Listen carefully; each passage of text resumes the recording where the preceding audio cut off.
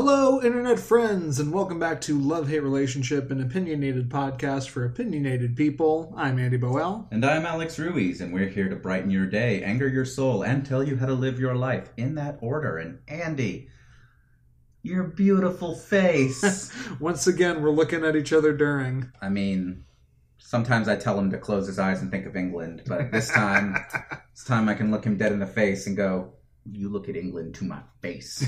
Yeah, if we sound a little different than normal, that's because I am currently sitting in Alex's guest bedroom. Which I have now. Which you have now. Yeah, no, it's pretty great.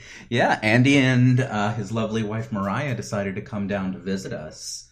And, I mean, what would an Andy visit be if, we didn't haul up, I don't know how much money worth of recording equipment and just recorded an episode. It's not that much. It's more like we're here for a finite amount of time, and we decided that let's use some of that finite amount of time to separate ourselves from our wives and sit in this room and talk for 2 hours. Wow, that was the douchiest thing.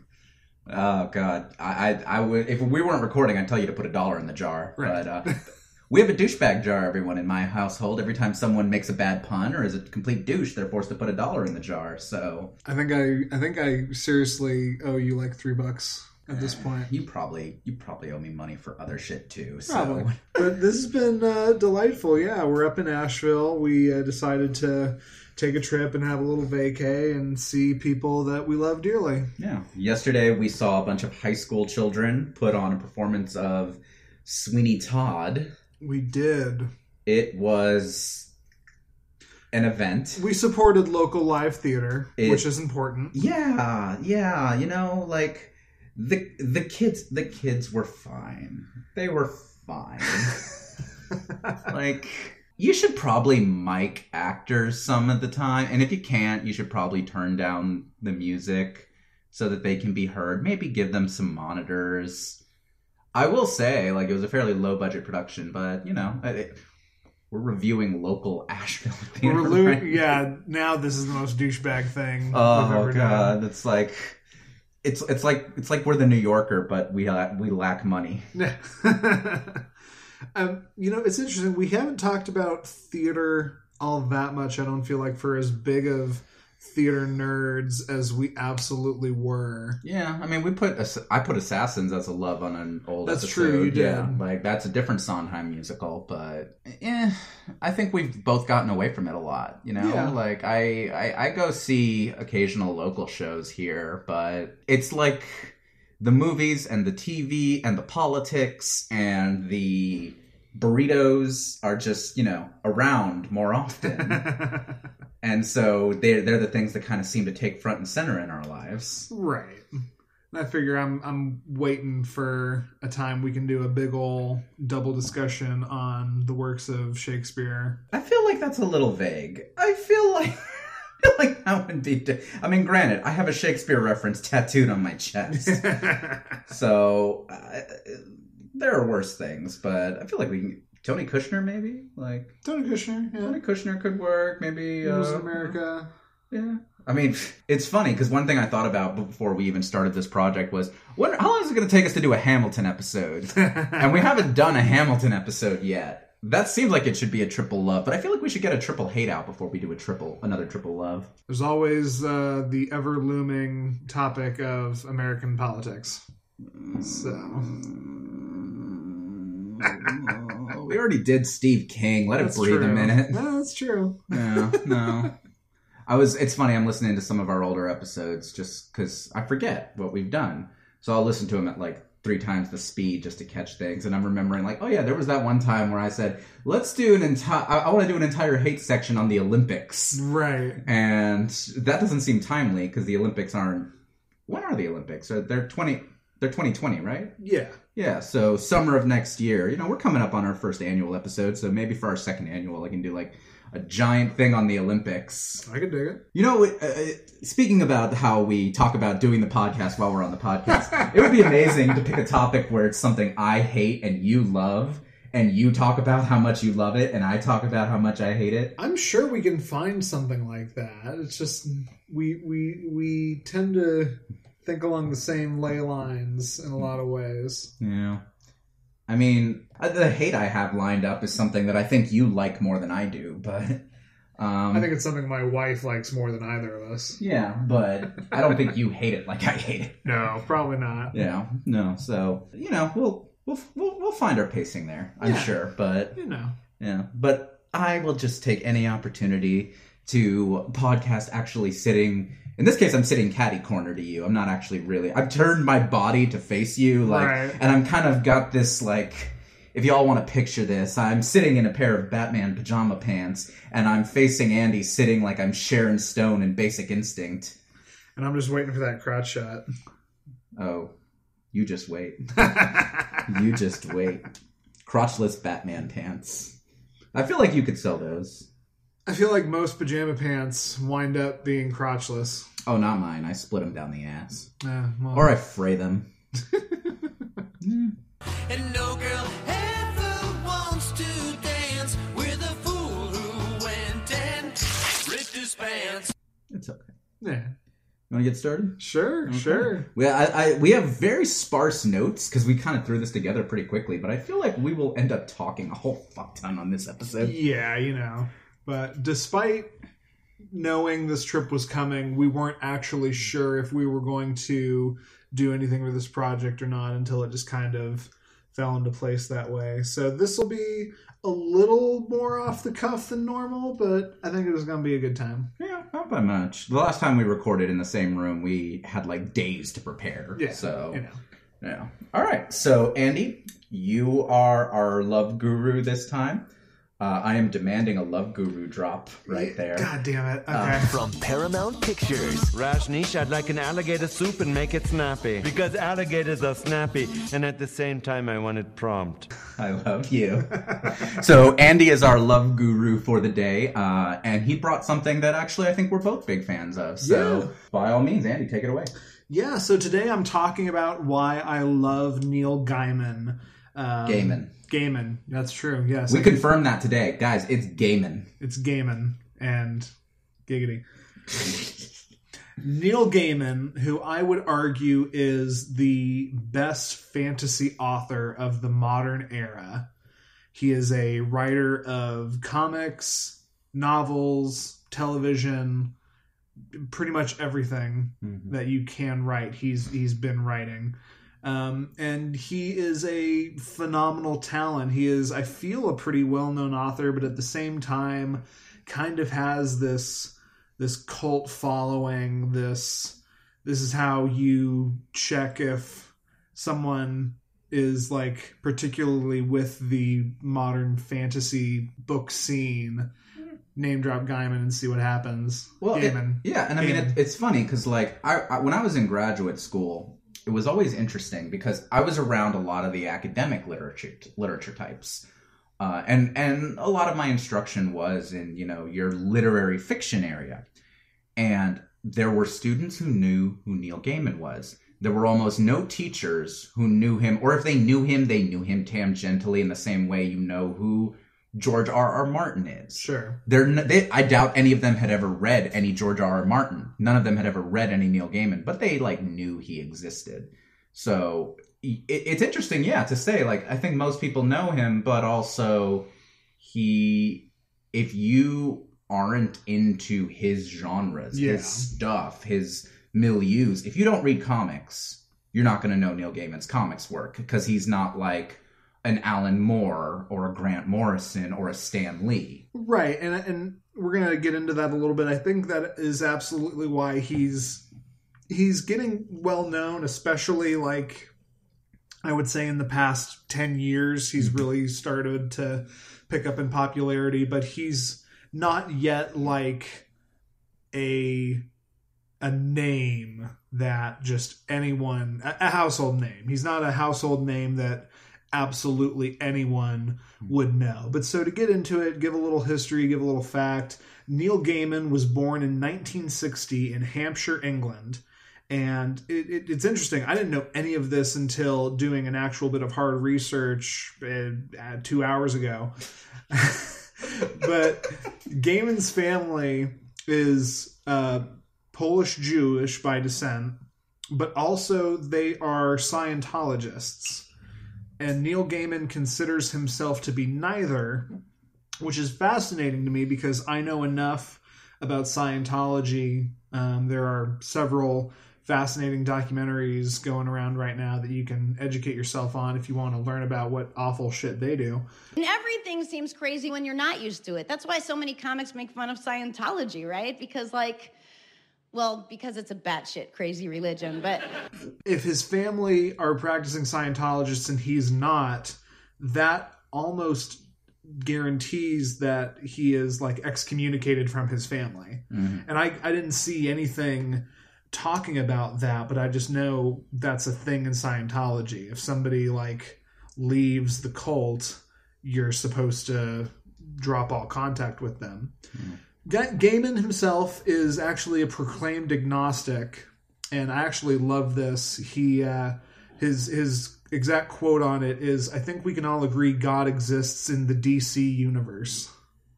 That's incredible. Yeah. I did not... Oh my god. Okay. All right. Yeah, and like that's just a snippet of the kind of humor and tongue-in-cheek wit that I think he's known for in a lot of his works. Mm-hmm. Neil Gaiman, as you would imagine, was a voracious reader growing up. He started like reading actual books at like the age of 4. Mm-hmm. And I actually really like this. You go down the list of like who his favorite fantasy authors were, or not his favorite authors, period. And it's a who's who of famous fantasy people, you know. J.R.R. Tolkien, Lewis Carroll, Michael Moorcock, C.S. Lewis, Dennis Wheatley, and getting into Alan Moore, Steve Ditko, Harlan Ellison, like those are some, not Ellison so much, but Moore and Ditko are contemporary comics authors. Mm-hmm. So it's really interesting that he grew up reading their works. Yeah. Neil Gaiman's first published book was in 1984, and I didn't know what it was. And I'm going to let Alex educate. So this is one of my favorite stories about Neil Gaiman. Neil Gaiman is one of the last, of that generation of authors, a lot like Hunter S. Thompson or Ernest Hemingway, where he actually got his start in journalism. Sure. He started off doing, just working in newspapers and magazines. And he got an offer for his first book. Publisher liked his journalism enough that they were like, we want you to write a book. What we want you to do is write a music biography. Now, Gaiman at the time, he'd been writing short stories and fiction and all this stuff forever. But he thought, music biography, that's great. That's a great idea for a first book.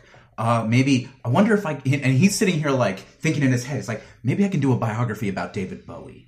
Or maybe an examination of Lou Reed and the Velvet Underground. This is where Neil Gaiman's head is. And they say, okay, we want you to do a rock and roll biography. We want you to write about Duran Duran. Meeting you with a view to wake you. And Neil Gaiman is just like, are you? I mean, it's still a book deal. Now, I've actually looked this up.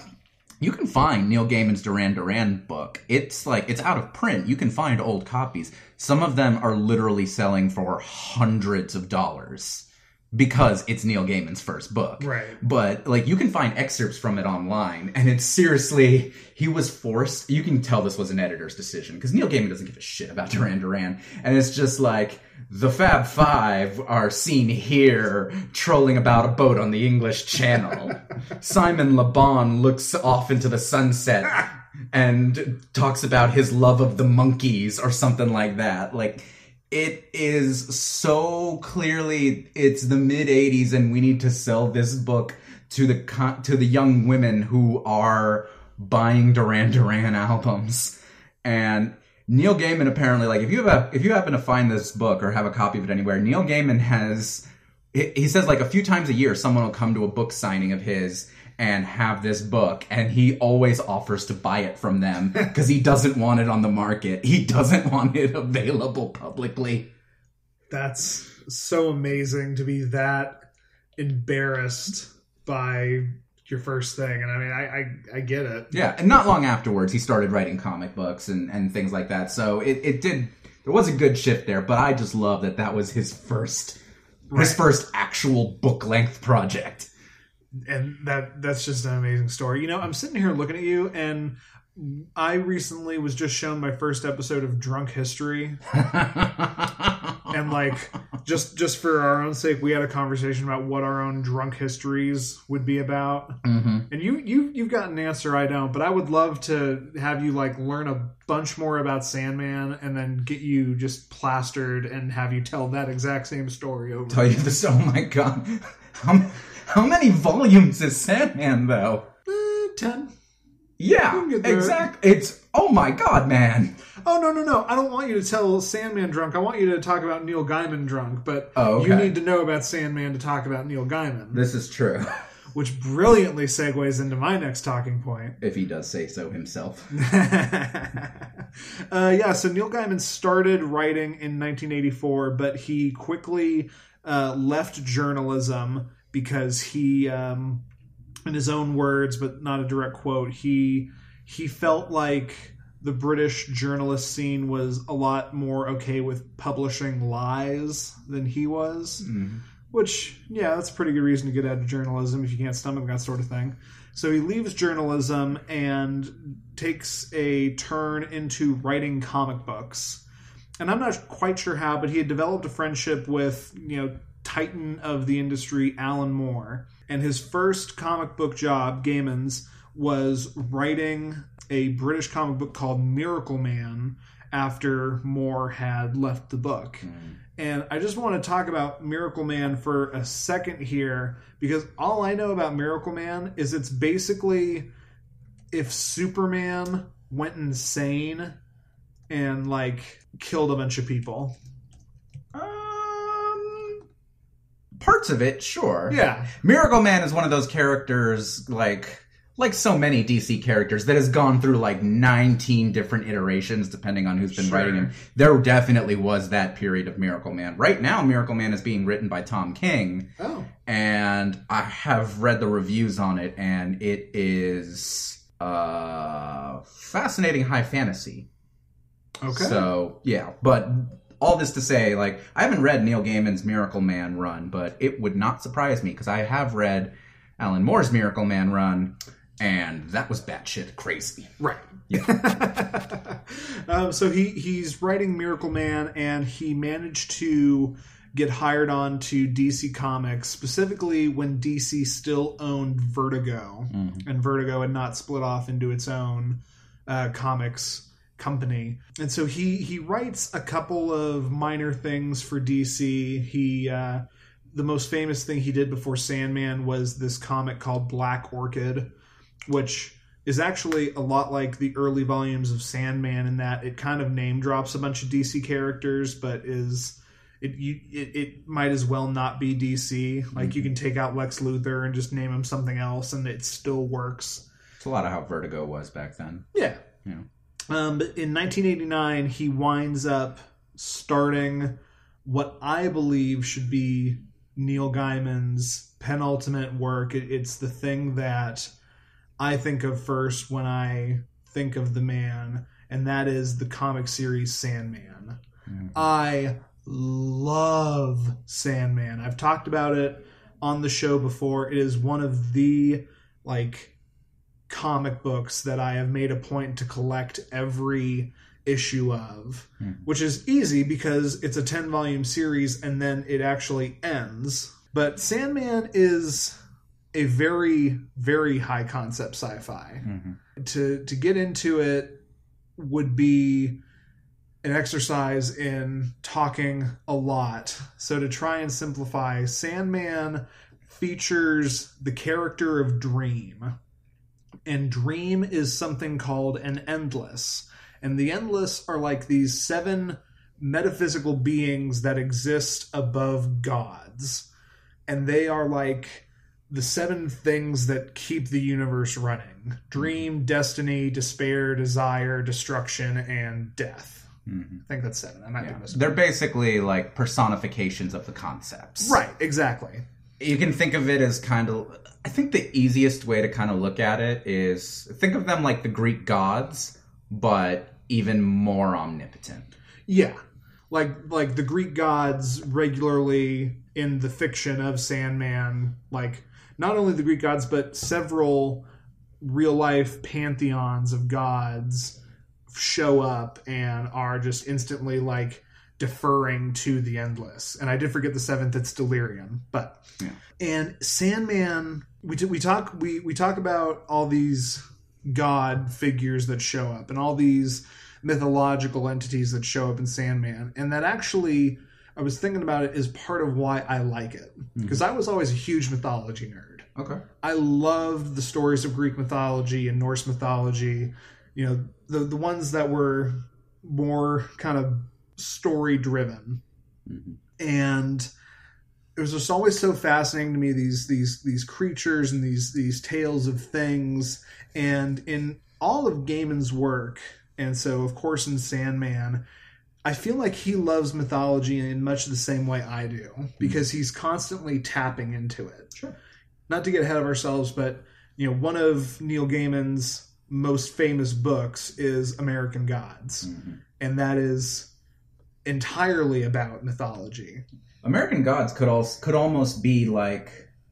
I don't think this was its conception, but I could totally see Gaiman having like an idea notebook, the way like Morrison or Claremont did, where they just have a notebook where they just write their ideas and they just come back to it when they're actually writing. I could see American Gods really being taken, and to another extent, Norse mythology, a recent book he's come out with, all being essentially Sandman research and Sandman ideas that didn't fit into the actual storyline, and then repurposed into this. Yeah, I could absolutely see that. And Sandman, it's the kind of book where there is an overarching plot, but I keep referencing volumes. It is very easy to break it down into these more bite-sized stories. You know, the main character is Dream, but there will be several runs of issues where he barely shows up, and instead it's focusing on a completely new character that has their own complete different arcs or stories. It's also the kind of book where like Gaiman was never afraid to just kind of tell a single story in an issue. Like there's one that's actually really kind of sad and beautiful, but it deals with the DC Comics character Metamorpho. And Metamorpho is basically a shapeshifter.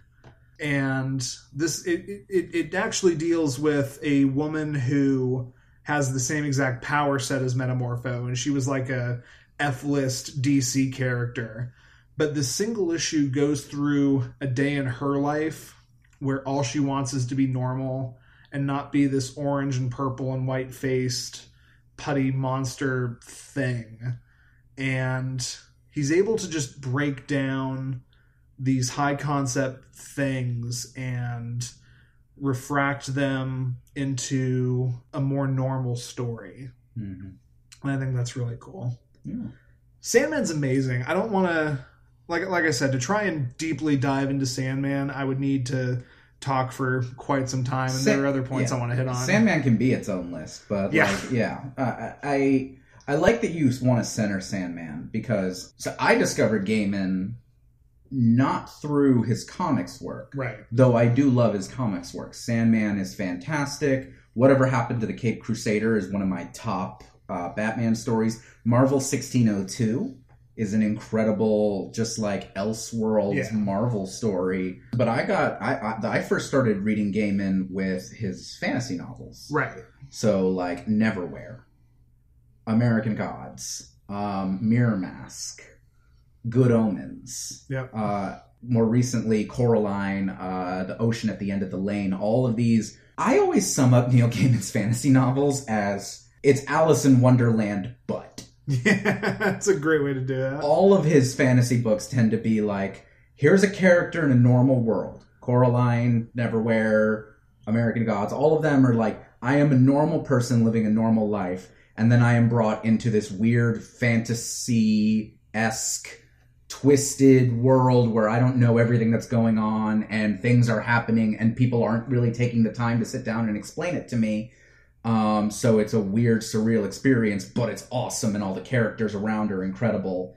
So it's Alice in Wonderland, but Alice is a banker and he needs to rescue a human door to heaven. It's Alice in Wonderland, but Alice instead of being a 10-year-old girl who is, just chasing off into some weird doorway, she goes into a random doorway and there is another version of her mother there with buttons in her eyes. Like, it's always that variation, and it so works. He somehow finds ways to just make it so fascinating. Absolutely. I think that's a great way to describe it and sum it up. It's you see the influences of Lewis Carroll and C.S. Lewis. It's if the kids had gone into Narnia and there wasn't a fawn and a beaver there to explain everything that was going on and the politics of the issue. It's like if they just stepped into Narnia and were instantly like having to do battle with the White Witch and stuff. That is how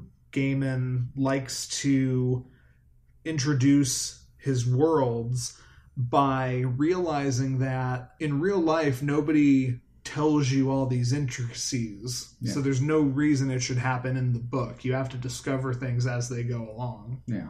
Interestingly enough, Gaiman really hasn't done all that much in comics. I think he absolutely did kind of phase more into novel writing and later television and show running. He's written a couple other things for DC. He's written a couple of the Marvel 1602 books. But the last thing on Sandman I want to talk about is just this past year, Vertigo relaunched a series of, not quite mini-series, but they're probably not going to be like main series, but it's like 5 new Sandman books. And I haven't really checked any of them out yet. I'm waiting for them to come out and trade paperback and take bigger bites of the story. But I think that's important to comment on to show just how influential and how big Sandman was. It's not the first thing anybody thinks of when they talk about comic books, but...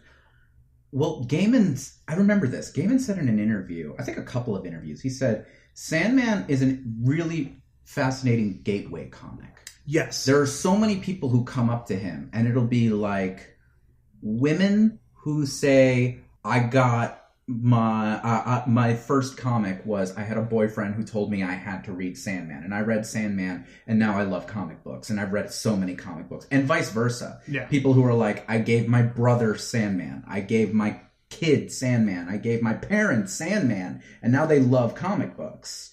Like, he says that this constantly happens. I think he called it a sexually transmitted comic. I love that. Just because so many people had said that they'd given it to their partners, and then even after those relationships ended, they kept up with it. Right.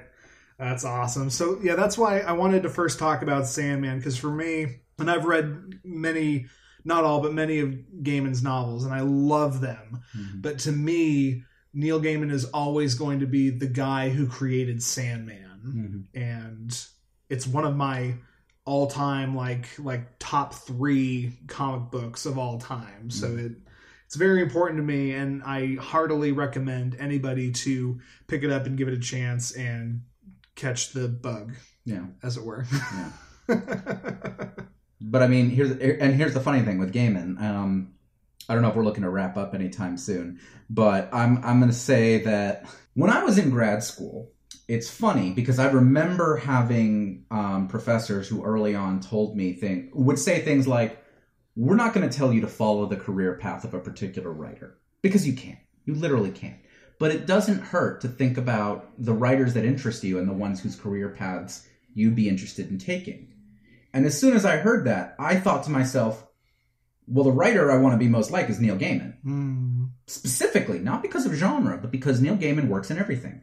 And I have an interest in writing scripts. I have an interest in writing comics. I have an interest in writing fiction and nonfiction, editorial pieces, all this stuff. Neil Gaiman does that. Yeah. Neil Gaiman wrote arguably one of the greatest episodes of Doctor Who ever, which is The Doctor's Wife. Right. That episode of Doctor Who is painfully brilliant. Goodbye. No. I just wanted to say, hello, Doctor. But then he also writes, you know, he's showrunning a TV show that's based on one of his books right now. And I think he's lined up to do another one as well. He'll write the scripts for the radio dramas of several of his books. And he writes comics. And he works in so many different areas. And as a multi-genre writer, that's the kind of thing I really fucking want. If Neil Gaiman wrote poetry, I would be like, what voodoo ritual do I need to perform to have your career, sir? Right. It's interesting. I don't know if we've talked about a more contemporary writer. I mean, George R. R. Martin. Yeah. But I didn't like that. Yes, there is something I want to ask you. All right. How the fuck do you write so many books so fast? But like, so actually, you know, kind of in the same way George R. R. Martin did, I think part of the thing that makes Gaiman so interesting is that he is so multifaceted. Mm-hmm. And it's almost something you have to be now if you want to have that upper level of success. Like, as a writer, mm-hmm. you need to be working in television. You don't need to be working in comic books, but I mean, here's the thing: most writers have day jobs, right? Like one of my favorite writers who's out right now. He's a YA writer. His name is Jeff Setner. He lives in Nashville.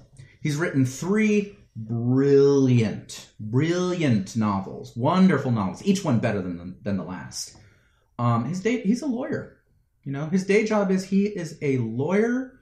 He rides the bus to work, and he writes on the bus, going to work, coming from work, about an hour a day. And that's how he's written these 3 novels. He's older than I am. Conceivably, if he'd been able to devote his life, you know, full time to writing, he probably would have written a lot more. But it's worked for him. But that's how most people who are just novelists or just poets, I'm saying just with like air quotes, sure. Like most of those people that's what they're doing. The people I know who are full-time writers are the ones who nobody makes their living off of just their creative writing unless it's something that sells unless you can do something like sell the film rights to Coraline. Right. Or sell the film rights to American Gods. Unless you can write movie scripts or TV scripts and maybe get some points on the back end for that. Also might help being married to Amanda Palmer, who is one of the most successful indie musicians out right now. Right. So, yeah, a lot of factors at play for sure. Yeah, but no, I get that. That level of multifacetedness, it's because he's been successful and because he's been able to put his fingers in so many different pots. You know, Neil Gaiman can write more or less whatever he wants because he's made his bones. Yeah. And Good Omens is going to keep making money because people keep buying the paperback. Sure, you know, his books, except for that Duran Duran book, I don't think any of his books have gone out of print. No, yeah, I think you're right. And yeah, I do want to close out, but I think it would be unfair to not at least briefly touch on his written works in a little bit deeper than we have. Because for so many other people, Neil Gaiman is known as the guy who wrote Stardust. He's known as the guy who wrote Neverwhere. Or The Graveyard Book. Or The Graveyard Book. Or Coraline, which were both like children's books. Yeah. You know, and some of my absolute favorite books are American Gods and its kind of sort of sequel, Anansi Boys. Tangential sequel. Like a spin-off. I think it's more of a spin-off. Yeah. We kind of touched on it. He manages to build these high concept, high buy-in fantasy worlds, and he's really good at pulling the everyman, the normal guy, the reader surrogate, to then experience all this wonderful craziness. You know, about the only book I can think where he doesn't do that was actually one of the first books he ever wrote, and that was Good Omens, which he wrote with Terry Pratchett. Yeah. You know, Good Omens doesn't have that reader surrogate. It doesn't, but Good Omens is different partly because it's two braided narratives. Right. And it's very much like two different stories about the same thing, but intertwined with one another. So like so with Good Omens, Gaiman's parts were all of the like the Four Horsemen of the Apocalypse parts. Sure. Because those are the characters he came up with, and those were the chapters that he was sending in, which are more like compared to the other narrative, which is the, Lost Antichrist narrative. Right. That's a very character-driven part, and that's Pratchett. Not to say, like, Pratchett did high fantasy plenty. Yeah. But just this particular project, that's how that shook out. Sure. But you're right, that was one of his earliest works. That was definitely before he landed his Alice in Wonderland motif. Right, absolutely. And so many of these, I imagine listeners are thinking about, oh, yeah, Stardust was a movie. Oh, yeah, I watched Coraline. Hey, I think American Gods is a TV show. And you're right, and it's just looping back on all these things, and it's interesting. Just about all of Gaiman's books have been re-put out in some way, shape, or form, be it as a movie or a television show, or even like Neverwhere and Norse Mythology both came out as BBC radio plays. Yeah. Like they're all being redone in other mediums, and I think that helps proliferate the popularity of them and giving people other ways to experience and enjoy the artwork. Yeah. So I love Neil Gaiman. He is one of my favorite authors. I say without like hyperbole, he is maybe the greatest fantasy author alive right now, working right now. Yeah. I love how he has applied himself over so many different mediums. I love how his work is just so full of love letters to classic fantasy or horror concepts. And he's got a very unique voice. And I love that. Yeah. So I'm gonna make an offer to our readers right now. If any of you are not familiar with Gaiman and you're interested in picking up something of his, I want you to tweet us at LHRPod. Tell us your interests. That can be a genre you're interested in. That can be a vibe, aesthetics. You can say that you like things that are darker or lighter or higher fantasy or lower fantasy or more sci-fi or more realistic. Ocean at the End of the Lane is a lot less fantasy driven. It's got some fantasy to it, but it's a lot less of that than some of his other ones. Longer works, shorter works, comics, novels, short stories, essays, TV, radio, audiobooks. His recording of the Graveyard Book is fantastic. Let us know what you're interested in. We'll make a recommendation for you. I like that. Yeah. I like that a lot. Okay. So there you go, guys. All right. Shall we move on? Yeah, let's go ahead. Okay. This has been a long time coming.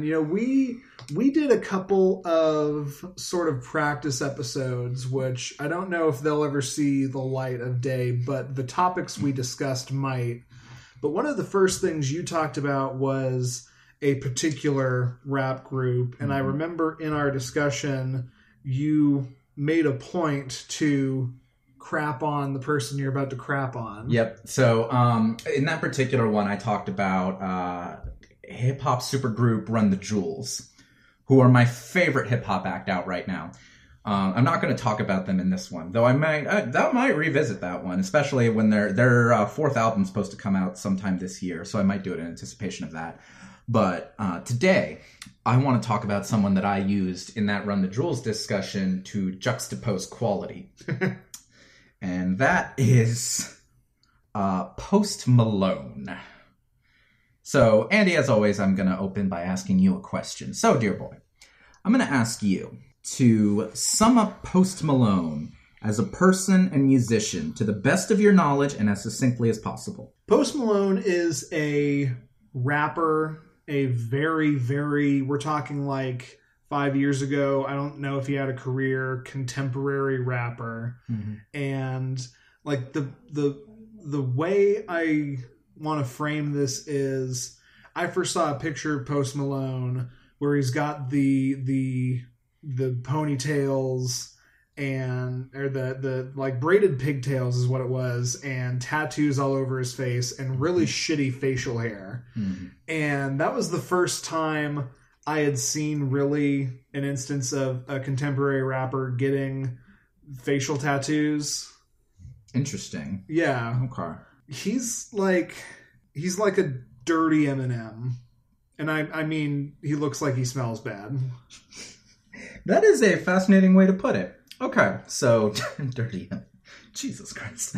All right, so the first rapper I ever saw that had face tattoos was Lil Wayne, who I stand hard, who I'm like, Lil Wayne is arguably, he's definitely a GOAT contender. Okay. But setting that aside, thank you for that, by the way. I guess the easiest way to put it is Post Malone is an American rapper, singer, songwriter, and record producer, born in Syracuse, New York, and raised in Grapevine, Texas. You say, not sure if he had a career 5 years ago. He broke through in 2015 with the single White Iverson, which I don't know if you know that song or not. And he's since released 2 albums and 6 top 10 singles, including Rockstar, Psycho, Congratulations, and Better Now. You probably think that you are better now, better now. And if I'm going to characterize his... Here's the thing. I'm trying to be careful here because I don't want to come off as either A, old man shouting at cloud, B, a rap snob. Because I actually have a severe problem with... Like, I'm a mumble rap defender. I'm not a fan, but I am a defender because I remember when people shat on the hip-hop and the music that I loved when I was younger. And I understand right now that a lot of that music is not being marketed towards me, and I try to be understanding of that. I'm singling out Post Malone for a separate reason, but by way of this intro, the best way to describe his music is it's been described as a blend of hip-hop, rock, pop, and country. He's listed Fall Out Boy, My Chemical Romance, Bob Dylan, and 50 Cent as major influences. I did not know that. That is a fascinating pool to be drawing from. Straight up. So here, getting into this. On paper, Post Malone seems like he should be, especially for someone like me, who listens to a wide array of genres of music and loves the blending of genres. Post Malone on paper should be great. Like, legitimately, there's so much to appreciate about a lot of what his credentials seem to be. The fact that he likes Fall Out Boy, which is, one of my favorite bands. The fact that he's really into Bob Dylan. He's got like a Bob Dylan tattoo. Like, he called Subterranean Homesick Blues the first rap song, which I don't agree with at all. But it's an interesting conceit. And I will give him this, getting into this discussion. He legitimately has some musical gifts. He chooses fantastic beats. As far as I know, he's not a beat writer. Like, he's not a beat maker. He doesn't make beats, but he chooses great beats, which probably means he collaborates with some great people. And he has some great hooks. I was saying before we recorded, like, I spent this morning listening to Post Malone because I hate myself. And I was reading up about him. I learned more about Post Malone this morning than I knew previously because I just wasn't a fan. Sure. And knowing what I know about him, oh, God, Better Now is still stuck in my head. Like, that hook is fantastic. I think there's an alternate universe where Post Malone didn't decide to center himself. He just became, like, a collaborator. He's straight up in a studio with Drake, helping Drake, come up with songs. And I actually would not be mad about that. I would be like, this would be legitimately wonderful work for you.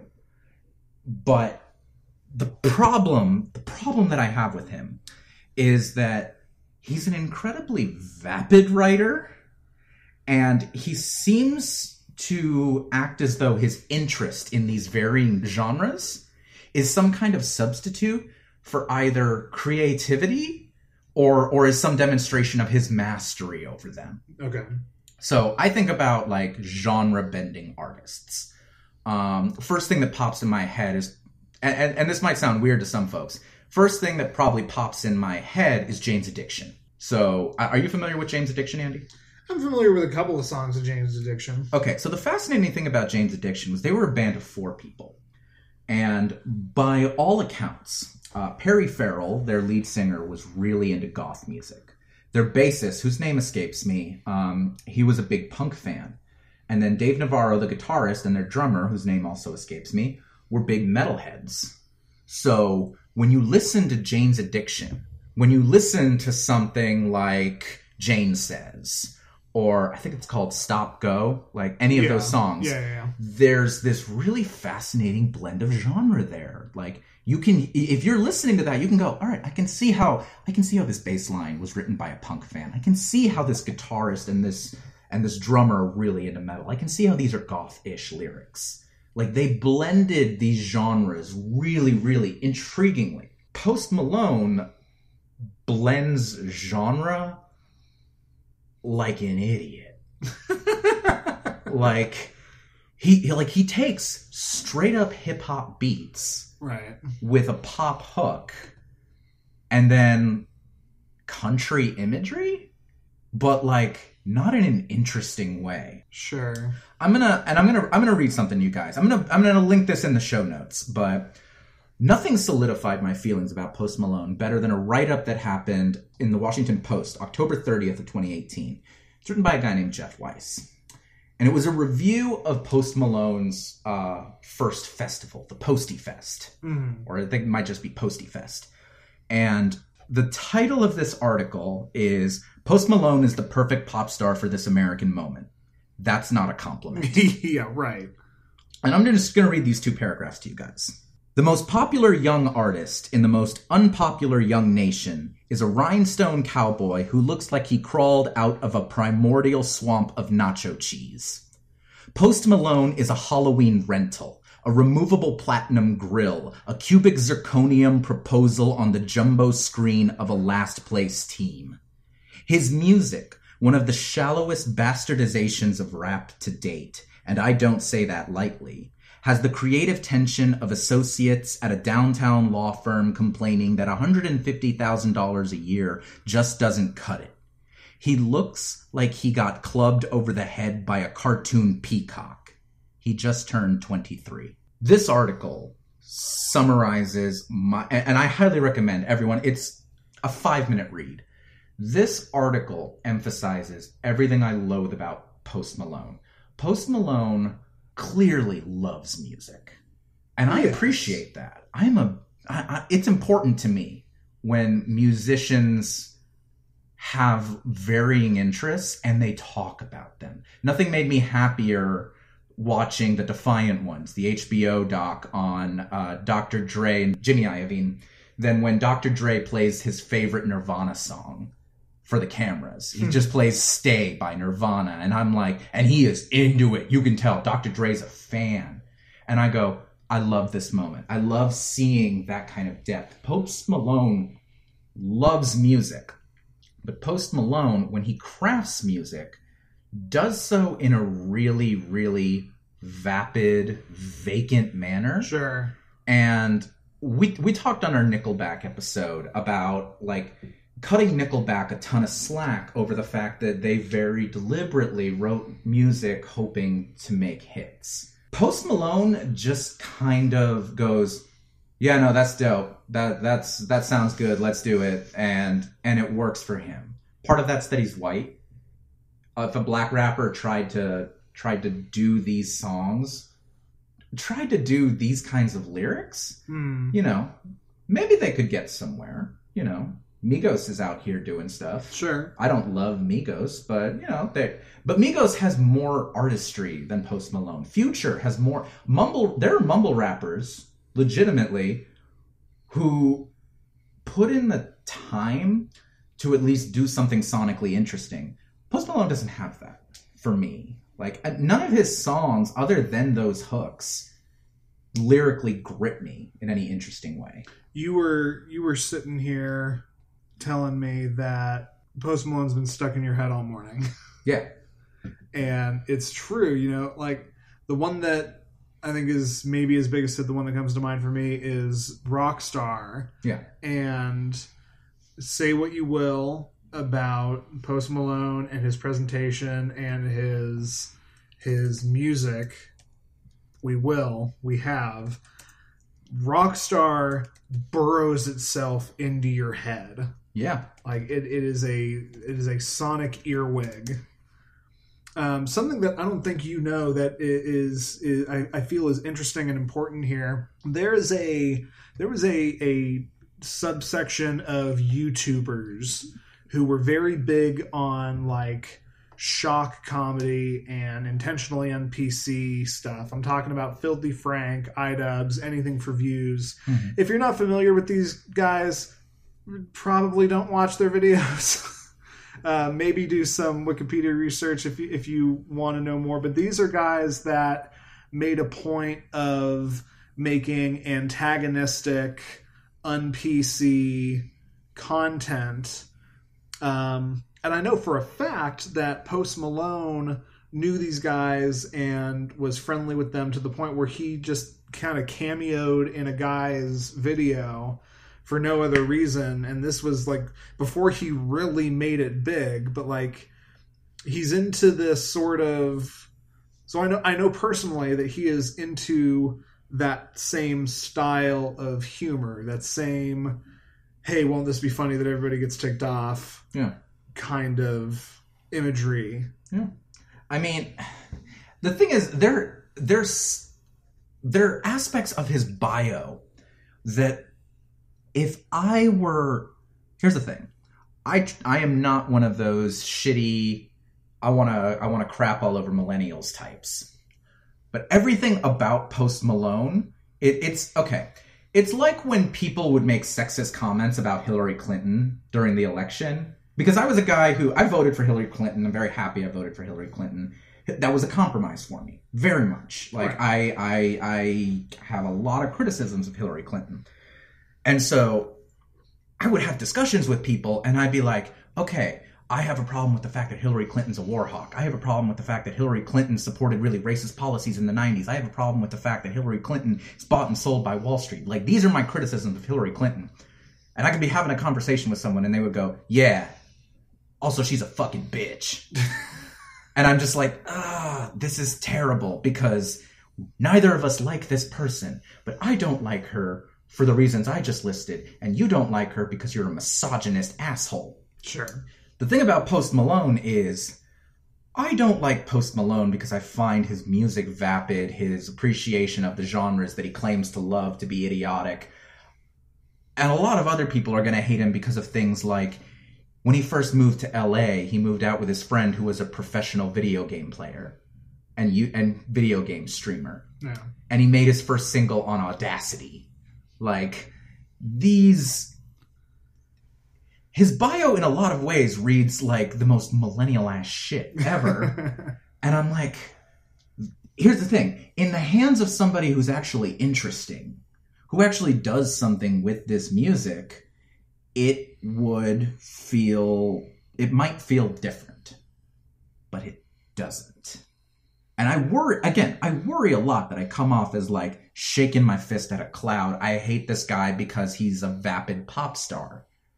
And the thing of it is, he said in an interview a while back that he liked to consider himself genreless, that he didn't want to be identified as a rapper. And I understand where he's coming from on that. I understand this idea that if you work in multiple genres, you don't want to feel confined to something like that.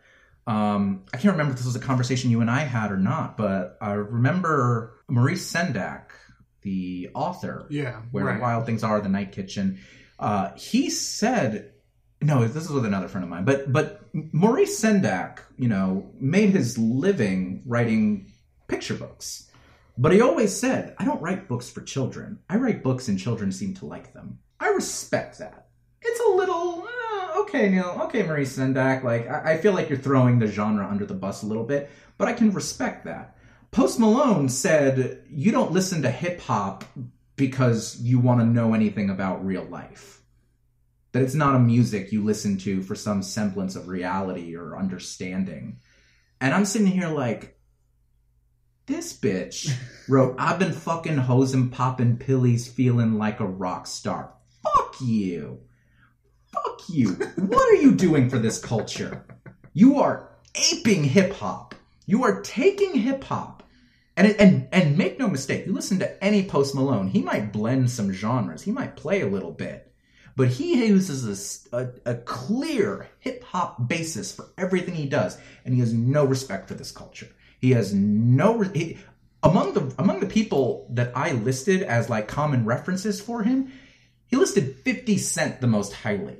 I like 50 Cent. I got nothing against 50 Cent. His intro in his shows is he plays 3 Eminem albums. Or, I'm sorry, 3 Eminem songs, which I guess is supposed to be a reference to like, hey, I'm a big fan of Eminem. But, and something Eminem and Post Malone had in common was they both say being a white rapper has its disadvantages. Like, there are biases against white rappers. When Eminem said that, he had been struggling with dealing with the post-Vanilla Ice world and the post-Kid Rock world, and was... But here's the thing. Eminem paid his dues. Sure. Eminem took second place in the Rap Olympics. Eminem earned his spot. Eminem got his cosigns from Dr. Dre and earned his place. For all the problematic aspects of Eminem, Eminem studies this craft. Eminem is the first guy I've ever seen thank Kool G Rap in one of his acceptance speeches. Nobody talks about Kool G Rap anymore. Kool G Rap is one... Do you know who Kool G Rap is? Nope. Kool G Rap was one of the OG rappers in the late 70s and early 80s, paving the way for this kind of shit. Eminem gave him a shout out during an award speech. He's talked several times about the rappers who have influenced him and how he cares about this art form and wants to push it forward. And Post Malone goes, I like 50 Cent. Fuck you. You listed something in the notes here that I find fascinating, and I don't know if you wanted to be the one to vocalize this. Apparently, Post Malone said that had Donald Trump asked him to perform at his inauguration, he wouldn't have declined, but he really wanted Bernie to win. Yes.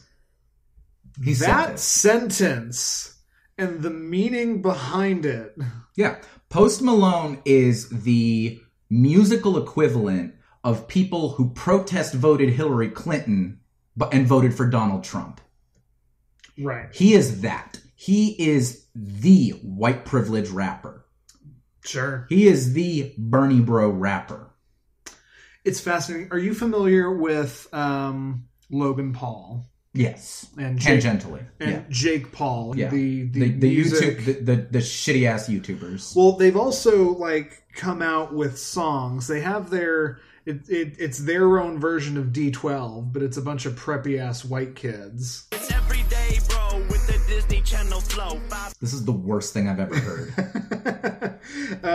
I only thought about this now, so I don't have the group off the top of my head, but like when I think Team 10, so Team 10 is this group of Jake Paul and his brother Logan Paul, who are both fucking problematic individuals, and it's all their rich white Malibu prep friends making these YouTube brag posts, and it I feel like they are the preppy version to what Post Malone is like the art kid version of the same white privilege concept. That horrifies me. Yeah. But that's my thing, man. It's like I can legitimately say I think when Eminem broke through, Eminem made it okay for black rappers to point at this white rapper and be like, that guy is legitimately in my top 5. The only white rappers who had really earned a lot of cred in the hip-hop community were the Beastie Boys. And that was for a very particular reason. That's because the Beastie Boys did for the culture.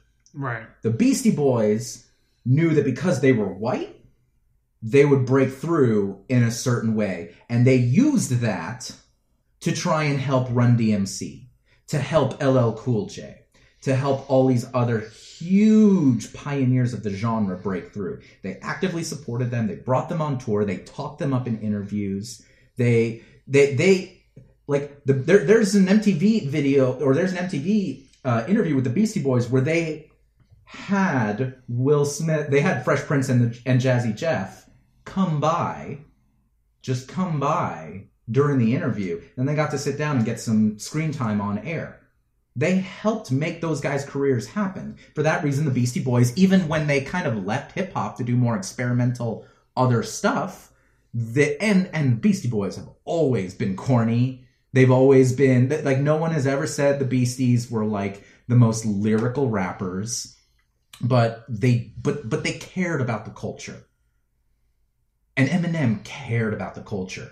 Vanilla Ice didn't care about the culture. Kid Rock arguably cared about the culture early on, but as soon as he got successful, he just kind of let it fall away to the side. Sure. Which is really fucking depressing.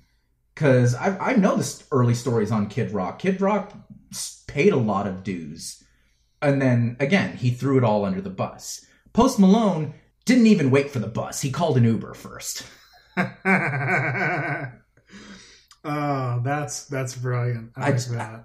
And yeah, so you don't get Post Malone without Eminem breaking that door down. Sure. But it isn't the culture that's out here for Post Malone. They're out here for 21 Savage. And I listen to Rockstar, and it's funny because I'm listening to this flow, and I'm assuming that Post Malone wrote the flow. Because it's very much in line musically with what he does. But when Post Malone puts lyrics into that flow, I'm sitting here going like, this bitch just referenced Bon Scott and Not Very Clever. Whereas when 21 Savage uses that flow, it's solid. I'm never going to put 21 Savage in my top lyricists, but it's just better. Sure. It's just stronger work. Yeah. Because 21 Savage came up in the Atlanta hip-hop scene and gives a fuck. Whereas Post Malone is out here just like... We started this conversation with a reference to Run the Jewels. Killer Mike will talk about...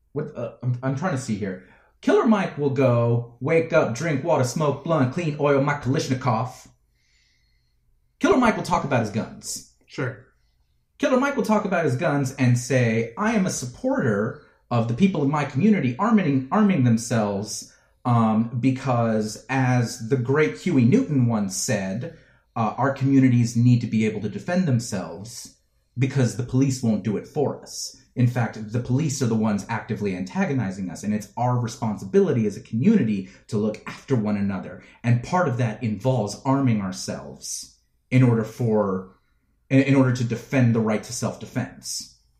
Killer Mike will reference Frederick Douglass saying that our freedom comes in 3 boxes: the ballot box, the jury box, and the cartridge box.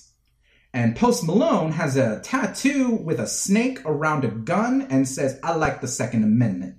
I think I have a right to my guns.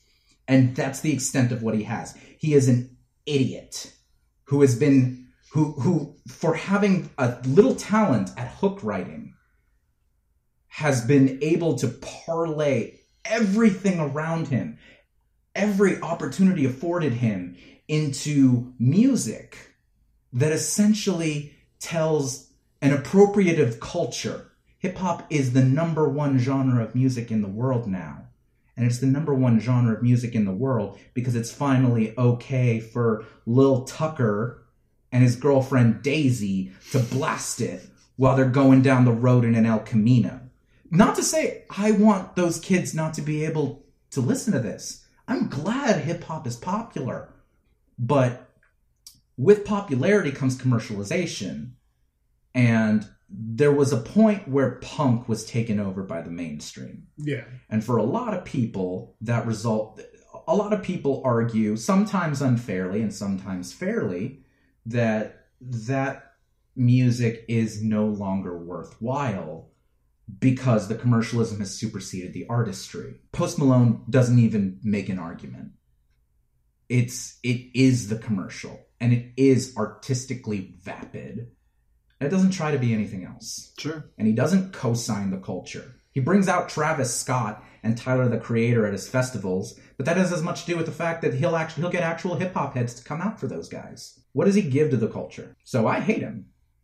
And I really, really hope that he comes out with some shit and finally says the N-word on an album like we know we all know he wants to, Yeah. and then he finally gets appropriately dragged, because I think it's going to take that, because honestly, I don't even think, I'm not going to assume he's done some really untoward shit right now, and he ain't Tekashi, Right. who has legitimately done some evil, but I don't think Post Malone is evil. I think he's stupid. And I'm ready for him to be done. So, There you go. I have shaken my fist at this cloud long enough. Now what I'm with isn't it, and what's it seems weird and scary to me. It'll happen to you. Well, I thank you for your fist shaking and for your hate. I mean, we've made our stance pretty clear. There are a few things we tolerate less than hypocritic morons, and not believing in something is almost the same as being hypocritical towards it. Yeah. And I don't think he believes in the art either. Yeah. So, fuck him. Yep. We ready for our question, Andy? Yeah, moving on. Yeah. So sad. I could talk to you for hours, just like sitting across here, just stick a microphone out. Yeah. That's kind of what started all this. You want to read this one? Yeah, and so moving on, we like to take your relationship questions and try to give our best take on helping out with your problems. So in doing that, this week, here is what we've got. Hey, LHR gang, it's your gal Pam Beasley. Pam Beasley. As my nom de plume suggests, I have an office question for you guys, so strap up and strap in. And strap on. Exactly. I have a coworker on my team. I should state right out that she is not my direct report, so I'm in no way over her. Giggity. This coworker tends to dominate, giggity, office conversations and meetings. She's a pretty domineering personality. Very loud, very smart, and very passionate. Giggity. I know who that reminds me of. She's pretty consistently inserting herself into meetings that her role doesn't necessarily need a presence at, and, just as a social thing, inserts herself into conversations that aren't involving her either. I know who that reminds me of. Yeah. Both of those were me, by the way. Maybe she just wants to feel more involved? I do know she struggles a lot with depression, and I have a theory that she struggles a lot with insecurity. That said, I have a really hard time being patient with this human, as she just really grates on my nerves. Any tips on how to remain professional with such an awkward human? And at what point do I make my supervisors aware of the problems I face in this work relationship? Is that too extreme? Well, thank you, Pam. You might be the first one who named yourself at the beginning of a question, so that's a first. I've seen we've had a couple like that. Gary Oak did that. Ah, yes, he did. Okay. Yeah. Do you want to go first on this, or? Yeah. Let me see what I got here. So, Pam. Apparently, this young woman was sneaking drinks off other people's tables. I Xeroxed her driver's license, and she is not welcome at this restaurant chain ever again. A couple of things that I want to zero in on just in your question itself. You obviously cannot know everything that's going on in this particular... Oh, should we name the other person? It's Dwight. Obviously, we're going to name it Dwight. Yeah. So, Dwight, you use female pronouns for her, but we're going to call her Dwight. So, the thing about Dwight, and this applies to both like original Dwight and this Dwight, is you have evidence of the damage. She is outright, you say outright that you know she struggles with depression, you know she struggles with, or you believe she struggles with some insecurity, and that sounds pretty consistent with this kind of action. Like, we were joking about how she has a domineering personality, but a lot of insecurity, and inserts herself into these conversations. We were joking that reminds Andy and myself of me, but that's very true, actually. Well, and I was going to say, like, I can absolutely recall times where I've been the person who shoehorns a talking point into a conversation, whether it was necessarily called for or not. That is absolutely something you do when you are feeling a little insecure socially in the situation. Yeah. So I look at this and I go, you already have your framework of the why this is happening. And that's not going to get solved. You can't solve her insecurities. It's not your place to, and I don't think you want to. Like, judging from the tenor of this email, I don't think you want to really be involved. This isn't going to be one of those cases where we tell you, you should really reach across and see if you can, like, form a good personal connection to help them with this problem. I honestly think that's going to make you resent Dwight even more than you already do. Sure, I agree. I think what needs to happen are practical means to extricate yourself or cope with this. And some of that, you know, even if you're not inserting yourself personally into her business, some of that can come from talking to her in a way that is... I'm not telling you to sit down and be like, okay, listen, we need to have... If we're going to have a professional relationship here, we need to lay down some boundaries. Maybe that'll work, but somehow I don't think it will with this particular person. Because if she's this insecure, that's just going to feed the insecurity. Right. What I think you need are practical ways to kind of call her on this and see how you can address it in the moment. If she's coming up to you, and if you guys have talked about this ahead of time, and she's coming up and she is just inserting herself with something that is not relevant, a gentle prodding, the kind of thing where you gently but firmly call her on this and you say, listen, Dwight, I'm sorry, but that's not entirely relevant to this particular situation. And I think we need to focus on this. Or because I had the same thing kind of mentally loaded up, like, put it back on her and ask in the moment, I just don't understand how is that relevant? And don't try to, like, be careful not to say it in any way that could be condescending, but try to earnestly get them to reinforce why the thing is relevant, because that will, either they will be able to do that and provide better clarification and maybe they actually have a good point, or B, they won't be able to do that and you've put it on them to learn to stop that, which I feel like they would do if they are called out on their talking points that have no relevance to the topic. You know, getting embarrassed in that way is not fun, and failing to make your point is probably a good motivator to stop attempting to do that. Yeah.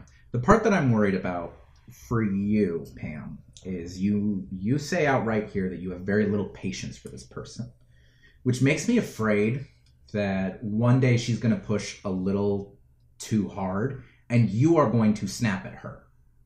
And here's the problem with that. Nobody, no boss, no HR person would be willing to accept, listen, this has been building up forever and I finally just snapped. Right. They see there was a workplace altercation. I'm not saying you're going to have a physical altercation, but if you snap at her and you are insulting or excessively disrespectful, or this has just built up for so long that it just wallops you and you go off, you Midge Maisel her, you're now in trouble. You're now the one who has the problem. And that needs to be avoided. There's something, I don't know what it is, but when it comes to workplace situations and people say, I don't have patience for this person, that always suggests to me my penchant for maintaining protocol is being strained. And the problem with work is protocol is such a different thing than it is in personal relationships. You get to define the rules in a personal relationship with another person in a very, very different way. If this was just a friend or a friend of a friend, you can outline your boundaries without needing to worry about some kind of higher consequence. But if you snap at her, if you lose your control, if you lose your patience, then you're done. Like, you just got yourself a reprimand on this. So first and foremost is you need to guard yourself away from whatever it is that is sapping your patience. Yeah. And you can't just say that she is sapping your patience, because you need to look for coping mechanisms. That's your side of this. I wonder, seriously, because I don't know the dynamics of your workplace. You make it clear you have no direct authority over this coworker, but somebody does. And you even mention at one point, do I make my supervisors aware of the problem I face? If you work in the type of environment where you are able to have casual conversations or more personal, private conversations with your supervisors, and especially with her supervisors, picking the moment, but sooner rather than later, at least making somebody in a position of power aware of this could be helpful. Now, maybe you're not able to do that because that's not how things work in your place of business, but you're worried about getting the altercation Alex has described. You're worried about getting into that yourself. And I do think a way to mitigate that would be to make somebody else aware, and if nothing else, gain somebody who can empathize with your exact situation, who is another team member, and having at least that person to be able to vent that out properly privately with. Yeah. And I will add to that. With all of this, you ask at what point you should make it known to your supervisors. You make it known to your supervisors at the point where it is affecting work performance in a noticeable, verifiable, quantifiable way. Yeah.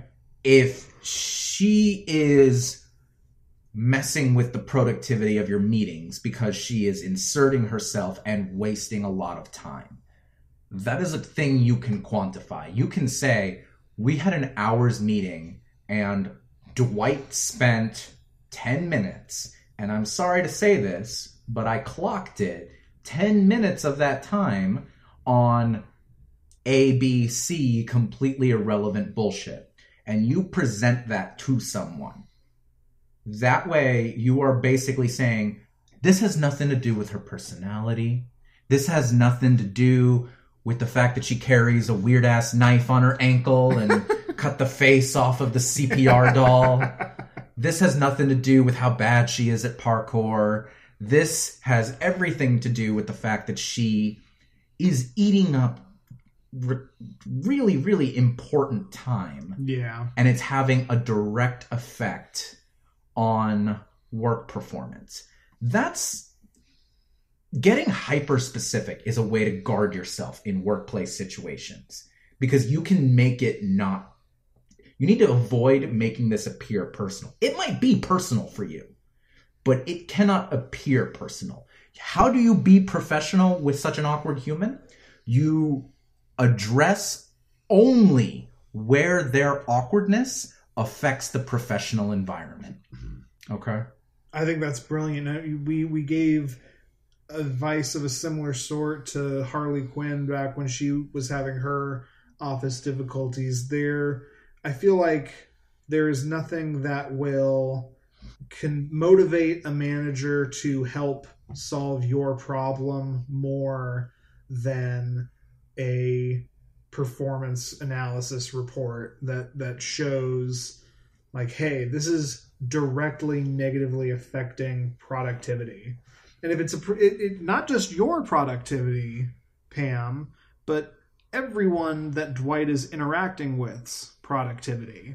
Mm-hmm. That the 10 minutes of that meeting wasn't just your 10 minutes. If it's a 6-person meeting, that's 6 people's 10 minutes. That's an hour of cumulative time that was misused at work. And those kind of numbers get people working on the issue. Yeah.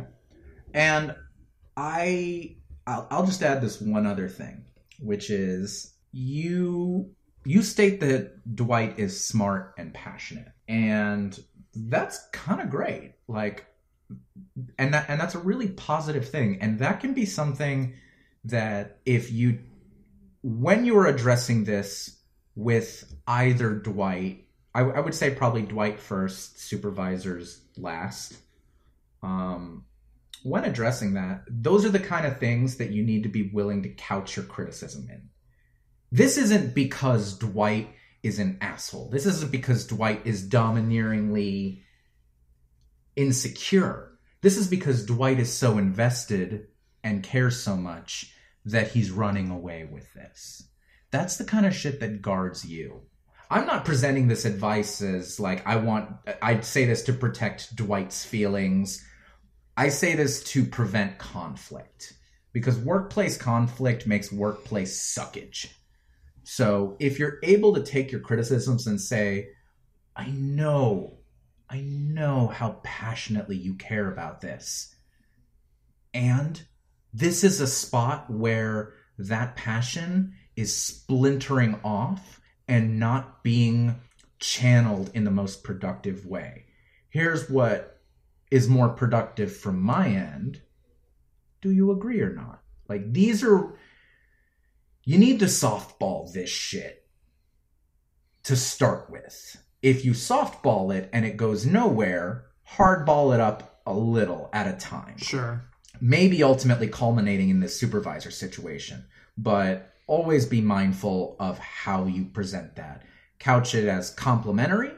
Couch it as redirection, not correction. And present it as, these are where this affects the professional experience, not Dwight's a fucking asshole. Yeah, absolutely.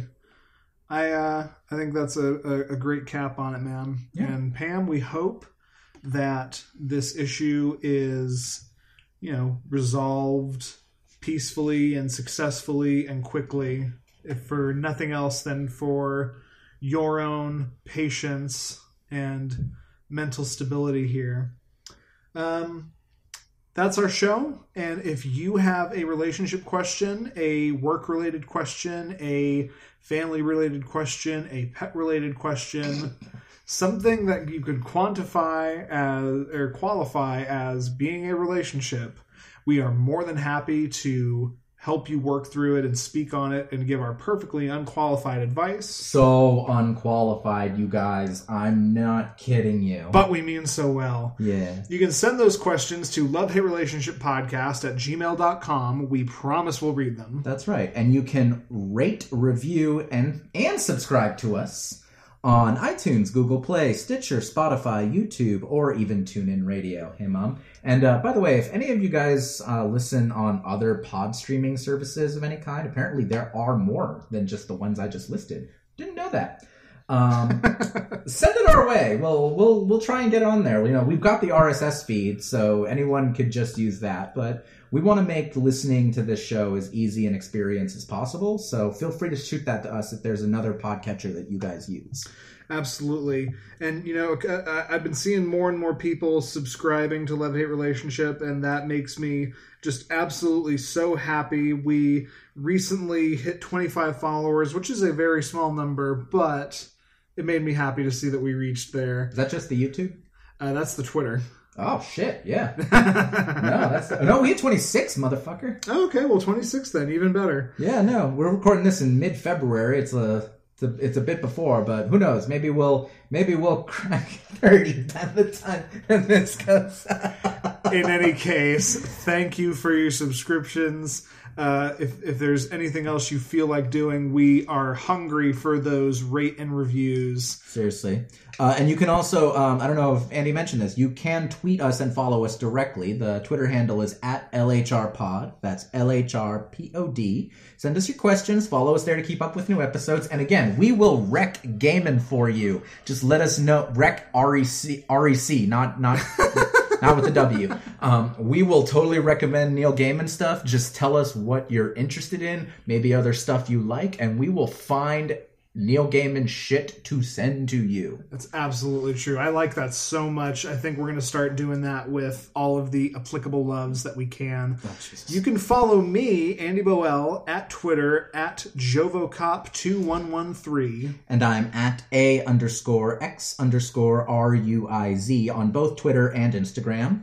Thank you for listening, everybody. This was just delightful. I love your face, Andy. Too bad I'm not going to see it again next time we record, but, you know, it'll be okay.